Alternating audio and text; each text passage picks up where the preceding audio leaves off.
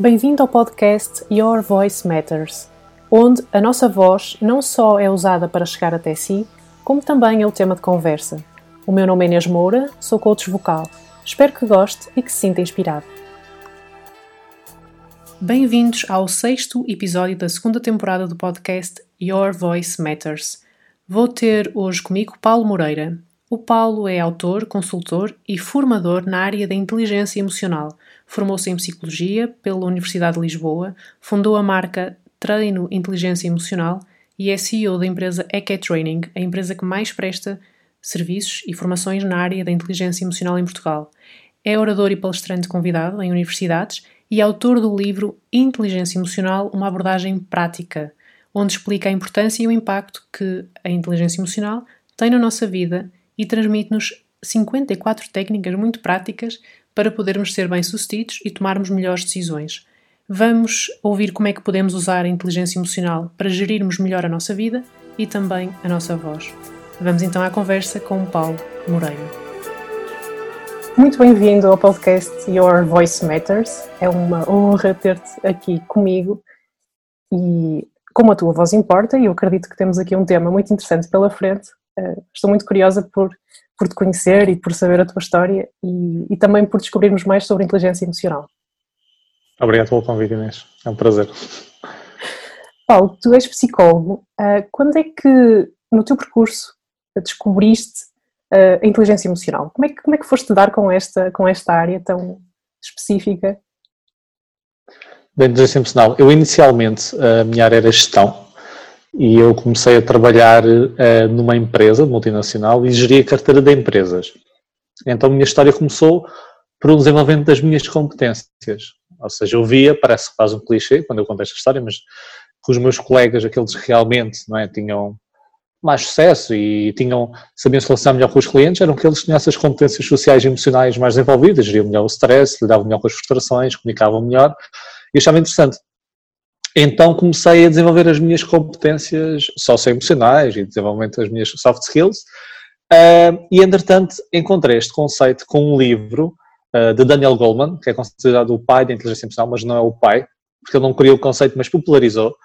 E eu, no livro, fiquei fascinado. Na altura, em Portugal, eu procurei formações e certificações sobre a área e não havia, por isso fui tirar lá fora, descobri que havia 3 grandes correntes mundiais, tirei, apliquei no meu dia-a-dia, via resultados, então, entretanto, gostei desta área, entrei em Psicologia, a licenciatura em Psicologia e comecei a dar formações, ou seja, comecei quase por curiosidade, do género, olha, deixa-me lá dar um workshop, o primeiro foi em Lisboa, a ver como é que isto corre, se as pessoas gostam ou não, como eu gosto. E tive 20 e tal pessoas na altura, que foi muito bom na altura, o feedback foi positivo e depois foi uma coisa natural. Eu comecei na empresa onde estava a ter que colocar férias para tirar formações e para ir a outras empresas e naturalmente já não tinha tempo para conciliar a família e a minha empresa tinha aberto formação e a empresa onde eu estava, então despedi-me da empresa e mantive-me a 100% nesta área. Então foi um percurso, digamos, natural. É interessante porque dizes que começaste por ti, não é? Surgiu de uma necessidade tua, de uma aplicação prática no dia-a-dia e como é que tu poderias melhorar essa área e acabaste por descobrir que as ferramentas que usaste para ti eventualmente também seriam úteis para outras pessoas, é isso? Ou seja... É isso mesmo, é bem resumido, né? É isso. Boa. E quando não há formações, há que criá-las, não é? Por isso, acabaste por tornar o pioneiro, ou talvez as pessoas que mais, como disseste o Daniel Goleman, acabou por popularizar a inteligência emocional, talvez não é, no mundo inteiro, e tu acabaste por fazer isso em Portugal. Sim, porque na altura havia alguns workshops, mas muito inseridos apenas no meio académico, não havia assim nada no público em geral, então sim, agora já há mais. Democratizaste a inteligência emocional. Sim. Olha, e o que é que parece assim um chavão, não é? Inteligência emocional é assim, parece um tema pomposo. Como é que tu simplificas esse tema? O que é para ti inteligência emocional? E assim, em palavras comuns. Ok, então não há uma definição consensual, eu digo sempre isso antes de começar porque é verdade, há várias definições de consoante do autor, tem visões diferentes sobre o tema, mas uma das definições, até é do Goleman, e partilha partes com outros autores, é a capacidade de nós reconhecermos, entendermos e gerirmos as nossas emoções, ou seja, reconhecer o que é que estou a sentir, entender porque é que estou a sentir isso e gerir, e fazer o mesmo com as outras pessoas, ou seja, reconhecer as emoções dos outros, gerir a dos outros e influenciar também a das outras pessoas. Então é uma competência intrapessoal, as minhas emoções, e interpessoal, as outras emoções, as minhas e os outros. Boa. Olha, e numa época em que estamos todos a comunicar tão afastados, a tecnologia prejudica esse entendimento das emoções, na tua opinião? Olha, sim e não, ou seja, este isolamento que nós estamos, até dizem que é isolamento social, mas é mais físico, porque não é social. Por exemplo, nós estamos aqui na parte social. O social até existe. Agora, é verdade que quando nós estamos frente a frente com alguém, nós conseguimos extrair mais significado de como é que a pessoa se posiciona, como é que a pessoa fala, do o toque é muito importante. Então perde-se um pouco não haver esse contacto físico, mas mais vale hoje em dia que temos tecnologia para, digamos, ultrapassar um pouco isso, como nós estamos a fazer, consigo-te ver, não é? Não é só o áudio, não é só a parte da voz, que é muito importante, mas não é a única. Ou seja, com a tecnologia de hoje já se consegue, digamos, ultrapassar um pouco essas limitações. Mas entre a parte online e a parte física, presencial, logicamente a presencial tem um peso muito maior e é muito mais importante para nós desenvolvermos as nossas competências e para nós nos relacionarmos melhor. É interessante, concordo plenamente. Acho que o presencial tem a dimensão física, a dimensão humana, tudo, body language, não é? Que nós conseguimos ler nas emoções dos outros. Porém, o que muitas pessoas e até muitas empresas estão neste momento a sentir a necessidade é até nesta questão da como é que eu consigo, pela voz apenas, quando eu muitas vezes nem vejo a cara da outra pessoa, ter acesso ao seu estado emocional, ter acesso, não é? Confio ou não nesta pessoa, esta pessoa está, como é que ela está a receber esta mensagem? E é tão interessante porque a voz, claro que nos ajuda a fazer essa ponte, mas claro que é uma das componentes da comunicação e à distância acaba por termos que ser emocionalmente inteligentes na parte da voz, não é? Reconhecer as nossas competências. Sim. E também como é que elas estão a afetar os outros. Para ti, quais é que, ou seja, quais é que tu trabalhas com empresas, trabalhas com indivíduos, quais é que são as maiores dificuldades nesta questão de lidarmos com as nossas emoções? Ou seja, o que é que são os problemas mais frequentes que as empresas te colocam no teu dia-a-dia? É assim, quando são empresas, o que eles chamam mais é mesmo gerir o stress e a gestão dos conflitos. Porque neste mundo cada vez mais acelerado, há mais prazos para cumprir, há menos pessoas para fazer o mesmo ou mais trabalho ainda, começa a gerir picos de stress. E o stress também tira-nos um pouco a capacidade, digamos, de deliberar sobre as situações, de sermos mais tolerantes à frustração, ou seja, essa tolerância diminui, que leva a mais conflitos. Então, stress e conflitos, quando é empresas, são os focos principais. Agora, os indivíduos, a grande dificuldade quando me comunicam é mesmo gerir as emoções. E eu vejo que parte muito pela própria crença do que é que significa uma emoção. Por exemplo, há pessoas que ainda acham que as emoções não são úteis, ou não são adaptativas, ou que as emoções de valência negativa não são boas. Por exemplo, como é que eu me livro da minha ansiedade, como é que eu não estou tão irritado. E nós não devemos livrar das emoções. Porque as emoções são informação, é uma forma, digamos, de cognição mais rudimentar, mais primitiva, uma forma de inteligência, e nós temos que entender isso, saber ler essa informação e saber gerir essa informação. Então acho que parte muito para esta base, eu entender o que é que são as emoções, se elas são úteis ou não, e até que ponto é que eu posso controlar ou não as emoções. E essa falta de informação muitas vezes leva a que as pessoas não consigam gerir bem as emoções. É interessante usar o termo gerir, porque muita gente quer controlar, não é? As emoções. Para ti, gerir e controlar têm um significado distinto ou são a mesma coisa? Vamos aqui um bocadinho mais fundo. Sim, tem. É assim, embora na literatura utiliza muito a palavra controlar as emoções, e quando se diz controle vem uma emoção, eu consigo controlá-la, ou seja, modificá-la, atenuá-la, intensificá-la, eu também posso querer intensificar a emoção.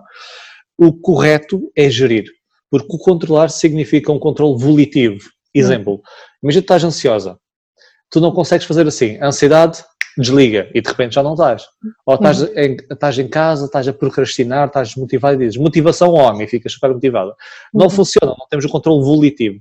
Nós conseguimos é gerir, ou seja, vem uma emoção, tu estás a sentir mais ansiosa ou com medo ou irritada, já estás sobre essa emoção e o que é que eu vou fazer agora com ela? Não é controlar, mas conseguir gerir. Então sim, são componentes diferentes e nós sim conseguimos gerir, mas não conseguimos controlar a 100% as emoções. Foi interessante que quem nos vai ouvir e não nos está a ver, tu, quando disseste gerir as emoções, não é? Olhaste para a tua mão como o que é que está aqui à minha frente. Sim. Aqui, para tornar mais visual a imagem que eu tive.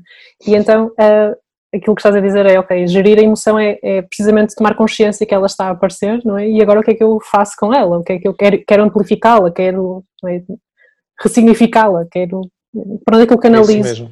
Porque acho que pode haver um pouco a questão das emoções boas ou emoções más, e acredito que o que estás a dizer é emoções são informação e não necessariamente É, boas ou má.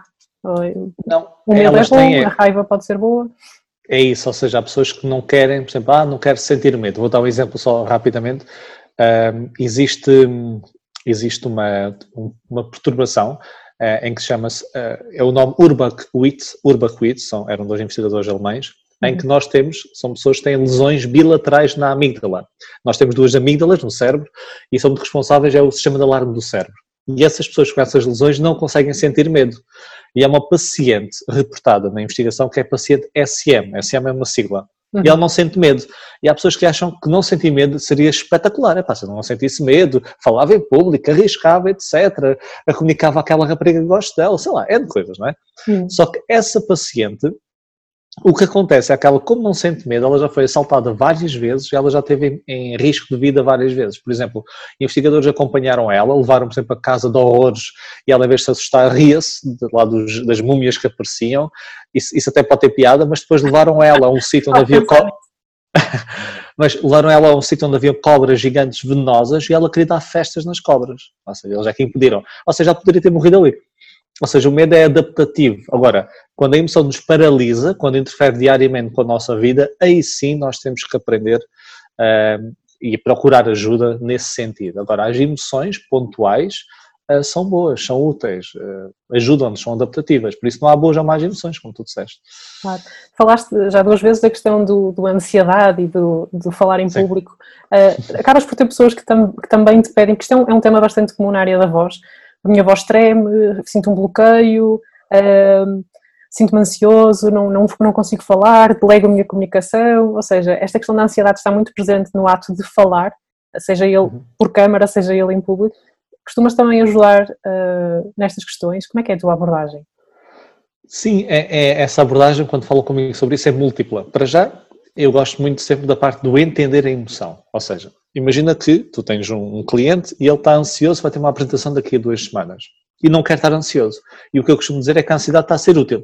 A ansiedade é um medo preparatório, antecipatório, ou seja, tu a antecipar um potencial perigo e depois eu exploro com a pessoa. Por exemplo, então, o que é que achas que te vais estar a sentir ansiedade? Que medo é que tens? E a pessoa diz, por exemplo, olha, eu tenho medo que as pessoas não gostem do que eu digo. Ok, a gente aponta isso. Mais, tenho medo de esquecer-me de alguma coisa. Ok, mais, tenho medo de não saber como posicionar as mãos, etc. Mais, e depois preparamos. Porque quando nós preparamos, diminuímos a ansiedade. A ansiedade está a avisar, olha, há um medo potencial, pode acontecer isto. E quando preparamos as pessoas, vamos supor que a pessoa tem medo de esquecer alguma coisa. Então construímos slides, se houver slides, por exemplo, com bullet points, em que a pessoa consiga se ancorar naquilo. Se a pessoa tem medo que as pessoas não gostem, pode treinar com, por exemplo, outras pessoas à sua frente, não é? Com uma amostra de clientes ou de amigos, etc., para treinar e pedir feedback. Ou seja, eu faço muito esta preparação com base no que a emoção está a dizer. E o que disseste uma coisa muito interessante, que é a voz treme, eu começo a congelar, a esquecer do que vou dizer, não é? Então isso acontece muito porque é uma resposta de fuga, não é? Então o corpo está em fuga e nós o cérebro começa a cortar a oxigenação para o cérebro, nós começamos a pensar cada vez menos sobre a situação e a fuga é um pouco isso, começamos a tremer e queremos fugir. Então é uma resposta desse medo que estou a presenciar. Então a minha abordagem é muito essa, identificar o que é que está por trás dessa emoção e, digamos, ouvir essa informação, porque emoção é informação, e trabalhar com essa informação. Certo, e a preparação realmente vai dando ao nosso sistema a informação de que o perigo já não é tão... Já estou mais preparado, já tenho... É isso mesmo, é isso mesmo. Preciso, torna mais palpável o que é que vai acontecer porque muitas pessoas têm medos que acabam por ser quase irracionais, não é? E se as pessoas... e se não gostarem? E se... e há vários medos, não é? Isso é a base das fobias. As fobias é mesmo um medo irracional exagerado. É mesmo isso, é irracional, como disseste. E há pessoas, eu já acompanhei pessoas com fobia social circunscrita a falar em público, ou seja, não sentem ansiedades noutros contextos, mas que neste contexto em específico e que vem claramente de coisas muito mais profundas e às vezes, enfim, de questões quase da sua vida ou da infância, ou houve um trigger que de repente amplifica tanto. Ou seja, há um pequeno estímulo, uma apresentação até segura, uma apresentação para pessoas conhecidas, uma apresentação para pouca gente, mas é o suficiente para o cérebro despertar uma resposta de alerta brutal, como se fosse estar perante um leão, não é? E tu sabias, uma coisa interessante, tu sabias quando alguém diz a outra pessoa, posso dar um conselho, o nosso cérebro reage acende regiões do cérebro semelhantes à ameaça, ou seja, nós sentimos ameaçados quando alguém diz-nos que quer dar um conselho, ou seja, nós não gostamos de ser avaliados, é por isso que até aquelas avaliações de feedback nas empresas as pessoas odeiam, ou seja, ficam ali a tremer quase, ou seja, é só feedback, mas eu quando sou criticado ou avaliado, não gosto, o meu cérebro reage mal. Agora imagina, tu estás exposta, não é, a um público de X pessoas, com potencialmente X pessoas a avaliarem-te e a julgarem-te, então acentua muito esse perigo. E se tiver essa experiência, como tu disseste, anterior, que, digamos, exponencia isso, então é paralisante mesmo. Sim. E não é fácil. O medo de falar em público é um dos maiores medos que existe, como tu sabes. Sim, e uma das, no meu caso, tenho uma abordagem que complementa a tua, que é, ok, então, o que é que o meu diálogo interno me está a dizer? O que é que a minha voz interna me está a dizer, não é? A questão da autoconfiança, de não, tu vais falhar, e as pessoas acedem muito ou à voz de alguém, normalmente houve assim até um professor ou alguém, um chefe, há alguns anos, que deitou a pessoa, de facto, olha, numa dessas reuniões de avaliação, deitou a pessoa abaixo e a pessoa continua a ouvir a voz daquela pessoa, não é? Que a magoou, não é? E continua a replicar, e sempre que vai falar, aparece aquela pessoa, aquela vozinha. E então eu brinco um pouco aqui também com questões de programação neurolinguística, de dar, não é, a forma, ok, e essa pessoa, e como é que ela fala, e como é que é a voz, vamos brincar com a voz, e vamos, ou seja, há várias estratégias para a pessoa desmistificar essa voz, um pouco, complementar aquilo que estavas a dizer. Sim, ridicularizas, por exemplo, a voz, não é? Metes mais fina, etc. Sim, também, para tirar poder. E também entender o que é que essa voz quer dizer. É uma ameaça real, ok, eu preciso realmente me preparar melhor, preciso validar este discurso com outras pessoas, preciso ficar... Ou então é mesmo uma ameaça que não tem, ou seja, que realmente pode ser ultrapassada, porque não tem, não é, não tem um papel, não é? Se tiver um papel, então vamos aproveitar isso. Se não tem um papel, e então até é interessante quando, abrindo aqui um bocadinho um exemplo, tive um cliente que tinha este chefe que quando ele começou a estagiar, começou a trabalhar numa organização, este chefe não permitia que as pessoas quase falassem nas reuniões e mandava calar e tinha uma atitude muito autoritária, e houve um dia que lhe disse assim uma coisa que o deixou realmente muito marcado. E então, ok, o que é que aprendeste com isso? Como é que isso te fez não é, sobreviver, aprender? Como é que tu não é, conseguiste ultrapassar tudo isso, valorizar esse percurso todo? E depois, ok, se pudesses agora dizer alguma coisa a esse teu chefe, imagina que ele está ali, não é, do outro lado da mesa, o que é que tu lhe dirias? Bem, aqui tinha que pôr pi, eu tinha que pôr aqui, tinha que pôr aqui tinha que pôr aqui um sinal vermelho. Mas, de facto, ok, ultrapassei. Já não é importante, esta pessoa já não pode ter aqui o impacto que teve na minha vida, continuar a ter para sempre, não é? Por isso é o que tu dizes, falar em público é um tema que tem muito que se lhe diga, e acho que tem muitas abordagens também, e acho que é principalmente prática. Quase qualquer necessidade é mesmo expor-te a isso, ou seja, gradualmente, em regra, há outras técnicas, outras estratégias, mas gradualmente é isso expondo cada vez mais e percebes que aquele medo é um medo, como disseste, irracional e infundado, e afinal eu consigo fazer isto. E sim, é prática e exposição. Sim, por isso é que eu recomendo bastante grupos como os Toastmasters ou como... porque são, quem não conhece, não, acho que já falei sobre isso, os Toastmasters são grupos de uma organização sem fins lucrativos, onde as pessoas se juntam uma vez por semana, uma vez por mês, o que quer que seja, para treinarem discursos. E é o ambiente mais seguro que existe, porque não é corporate, não há um chefe a avaliar-me. Bem, às vezes isto existe dentro das empresas, portanto poderá estar o chefe, mas a ideia é receber feedback dos discursos sem ter necessariamente um processo de aprendizagem.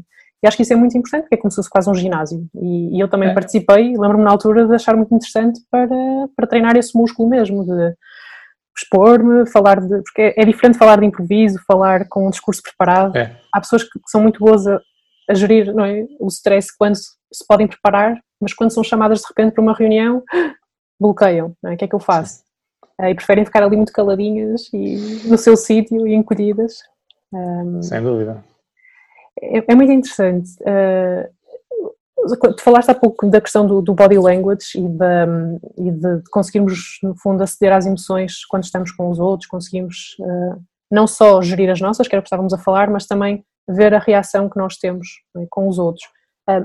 Como é que esta inteligência emocional pode ajudar a estarmos mais, ou seja, mais em paz com os outros, sermos mais eficazes no trabalho? Como é que isto nos pode ajudar a interagirmos, não só a gerirmos os nossos medos, mas também a promovermos melhores ambientes dentro das equipas?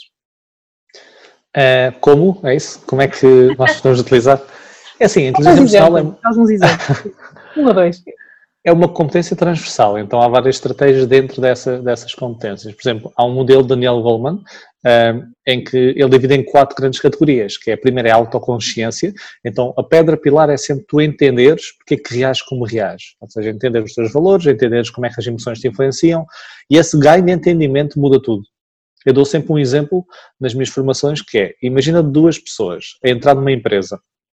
Uma pessoa começa a trabalhar e dizem assim, olha Inês, vamos supor, Inês, toma aí, senta-te aqui, tens este trabalho para fazer, e vão-se embora. E tu não percebes nada daquilo, nunca fizeste aquilo, não sabes com quem é que deves falar, não se ocorrer alguma coisa mal, não sabes nada. E outro exemplo é, Inês, olha, sentas-te aqui e depois a pessoa está ali horas a explicar-te alguma coisa, depois se tiveres dúvidas falas com esta pessoa, se tiveres esta dificuldade falas com outra, então ensina-te muito mais. E depois qual das duas é que tu achas, qual das 2 Ineses é que vai ter mais dificuldade, digamos, no seu dia-a-dia e que vai falhar mais? A primeira ou a segunda? Aquela... Eu acho que claramente a primeira terá mais dificuldade em pedir ajuda. É que ela não tem apoio, ou seja, a autoconsciência é a mesma coisa, ou seja, se tu não entenderes os processos, ou seja, como é que tens que fazer as coisas, porque é que fazes as coisas, vais demorar mais e vais falhar mais, e vais andar com mais pontos cegos no teu dia-a-dia. Então a base é sempre essa, desenvolver esta tomada de consciência, é a pedra pilar, só que é aquela que muitas pessoas querem saltar. Eu tenho pessoas que dizem assim, Paulo, o que é que eu faço? Olha, o exemplo da reunião, eu quero chegar à reunião e se estiver a explodir, tipo uma rolha, uma técnica qualquer para de repente eu estancar aquela explosão. E embora existam estratégias de contenção, se eu não entender porque é que isso aconteceu, eu vou continuá-lo a fazer. Então, primeiro é sempre a autoconsciência, depois é, ok, eu conheço esta emoção, agora vou gerir. É como a parte de falar em público que nós falámos, ok, a ansiedade chama a dizer isto, isto e isto. Ok, isso é importante, mas não é suficiente, então eu vou agora gerir. E gerir pode ser isso, expor-me, treinar, etc. E depois temos as competências interpessoais, que é eu conseguir ler a outra pessoa. E o ler é também um trabalho que tu fazes, que é o da voz. Já agora, dentro da voz, a emoção mais rápida a ser reconhecida é o medo. Nós conseguimos reconhecer o medo em meio segundo. É o mais rápido. Que é o tempo de falar aquelas primeiras palavras ao microfone, quando a pessoa começa a falar. Ou seja, é o que tu captas e é giro, é o medo, depois vem a raiva, ou seja, são 2 emoções tipicamente mais adaptativas. O medo é alguma coisa que pode estar em perigo e a raiva que alguém te pode atacar. Okay. Então medo e raiva. E tu podes identificar emoções pela voz, pela face, pela, como disseste, body language, né? Linguagem não verbal e corporal. Então é entender, porque eu devo entender se aquela pessoa está frustrada, se está chateada, se está triste, para saber depois relacionar-me com ela, que é a 4ª competência. Ou seja, a terceira é reconhecer e a 4ª é relacionar.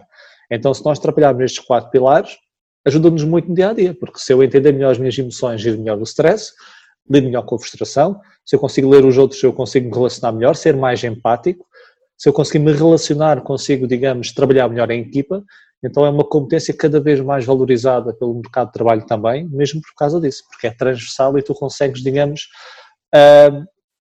produzir mais, estar mais satisfeito no teu local de trabalho, melhor contigo próprio, então é uma competência muito importante, não é, como há pessoas que depois defendem, não é o supra-sumo, não é a única competência que nós temos de desenvolver, mas é uma competência muito importante para nós desenvolvermos.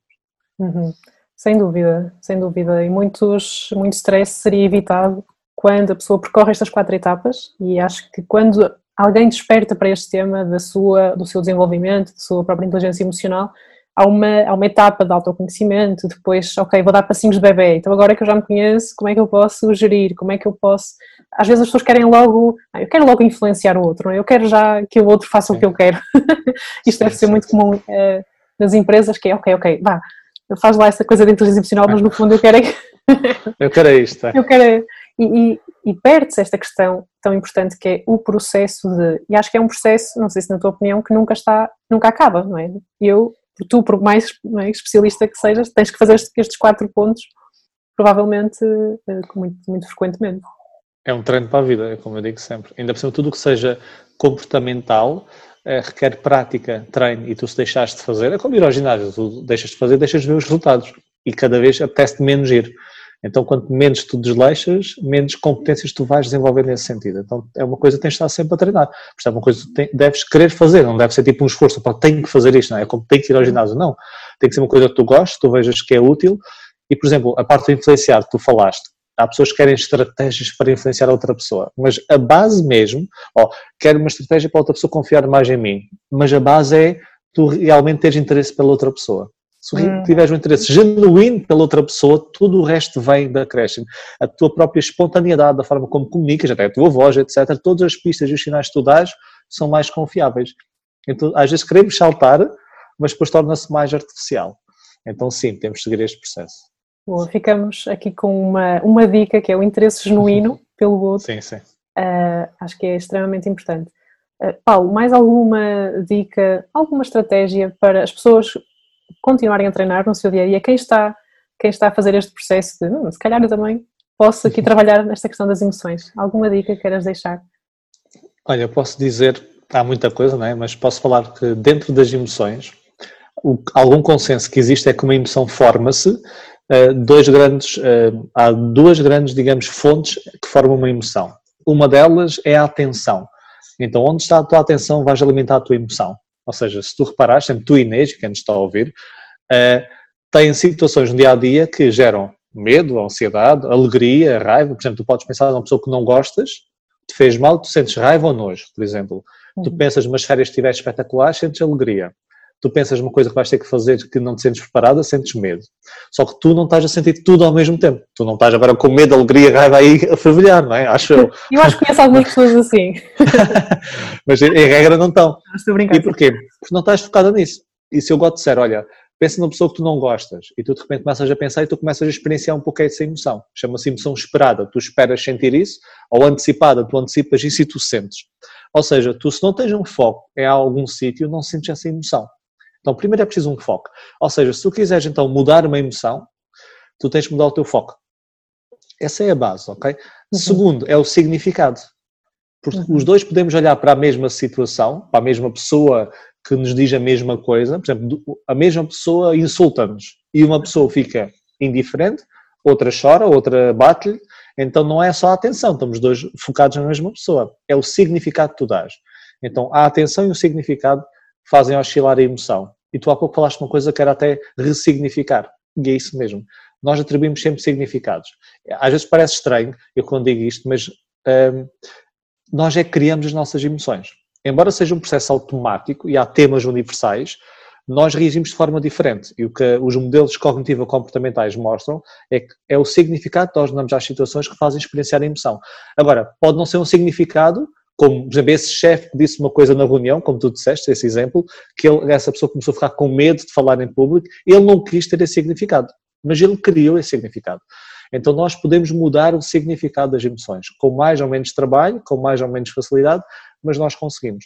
Então a minha dica é, para nós gerirmos as nossas emoções, na parte da gestão emocional, é sempre esta, onde é que está o nosso foco, e nós devemos então mudar e treinar o nosso foco, e qual é o significado que eu estou a dar às situações. E eu posso mudar esse significado. Então nós temos o poder de gerir, digamos, e mudar as nossas emoções. Muito bem, é um bom plano, de facto. Sim. Acho que é simples, ou seja, passar por isto, qual é o meu foco, perceber, identificar qual é o significado que eu estou a dar a isto e depois ressignificar, caso o significado que esteja a dar não me ajude no meu objetivo, no meu dia-a-dia, na minha paz de espírito, o que quer que seja. E quando falaste de foco, e lembrei-me que nós estamos tão expostos a diferentes, ou seja, às redes sociais, aos canais de notícia, uma série de coisas, isto desfoca-nos, pode, não é, desfocar-nos de tal maneira que começamos a sentir emoções que não são nossas, não é? Estamos a pôr o foco numa coisa que é muito externo, que é um problema que está a existir no mundo. Então, acho que o foco nos dias das redes sociais entrarem aqui pela nossa vida. E esse é um grande exemplo. Tu, quando vês notícias, e há muitos estudos, as pessoas mais expostas a notícias são pessoas que têm tendência a percepcionar o mundo mais negativo do que ele realmente é. Porque a informação que tu recebes, também temos vários atalhos cognitivos que nos fazem, nós pensamos que as coisas acontecem mais ou menos consoante a fluência e quantidade de informação que nós recebemos. Então, se estás sentado à televisão a ver só matou, esfolou, fez mal, etc., tu vais representar isso, o teu foco está nisso, como se fosse realmente tudo mau. E tu vais sentir essas emoções. E por essas emoções vão se refletir no teu comportamento. Então, sim, entender onde está o meu foco no dia a dia é mesmo muito importante. E deixa-me sair mais longe, que esta conversa está a ser mesmo interessante, deixa-me sair mais longe, que é, só para acabar, que com as redes sociais e os algoritmos a trazerem-nos só as coisas que nós estamos habituados a ver, parece que o foco afunila e começamos, não é, a receber, sem querermos, informação que confirma o mundo como nós o estamos a ver, e portanto isso ainda cria mais emoções, mais... É o viés confirmatório, é isso. Depois vivemos nesta bolha de conhecimento e só sabemos aquilo, não é? E só vemos aquilo. Exatamente. Isso explica bastantes divergências no mundo e pontos de vista tão polarizados, não é? Sim, falta de pensamento crítico. É quanto mais confirmas aquilo que já acreditas, menos espaço tens para procurar informação contrária, não é? Por isso. Exatamente.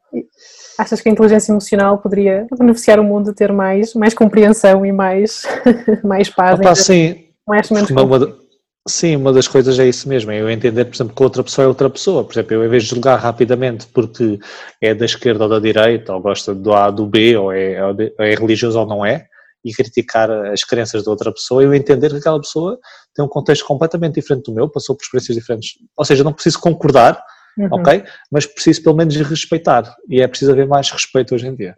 Sinto Boa. isso. Acho que, Paulo, não diria mais, nem diria melhor. Paulo, onde é que as pessoas podem encontrar os teus cursos, o teu trabalho, o teu livro também? Então pode ser, por exemplo, eu no meu Instagram tenho lá muita coisa e vou sempre pondo conteúdo, que é o é paulo.jmoreira, paulo.jmoreira, é isso, paulo.jmoreira, ou então no meu site que é treinointeligenciaemocional.com. Boa, eu também vou deixar aqui os teus contactos e essas referências para quem quiser trabalhar contigo, saber mais, também ler o teu livro, que é uma abordagem prática que tem 54 estratégias, muito bem. Certo? É isso mesmo. Para o dia-a-dia, e portanto é um livro que já passou da primeira e talvez da segunda edição, já estás na terceira, certo? Ou na não? Quarta. Na quarta edição, boa. Lançamos agora a quarta há um mês atrás, sensivelmente. Boa, muitos parabéns. Então aqui Obrigado. Também um livro a ler aqui este ano de 2021. Paulo, muito obrigada pela tua presença neste podcast e mais uma vez ficaria a conversar. Acho que este tema tem pano para mangas. Bem. Obrigado, Inês. Fazermos uma segunda round daqui a uns tempos. Muito obrigada pela tua presença aqui. Obrigado, Inês. Obrigada por ter ouvido este episódio. Deixe a sua opinião nos comentários e partilhe com outras pessoas que possam beneficiar de ouvir este tema. Para saber mais sobre o meu trabalho, visite o meu website ou contacte-me pelas redes sociais. Lembre-se, a sua voz merece ser ouvida.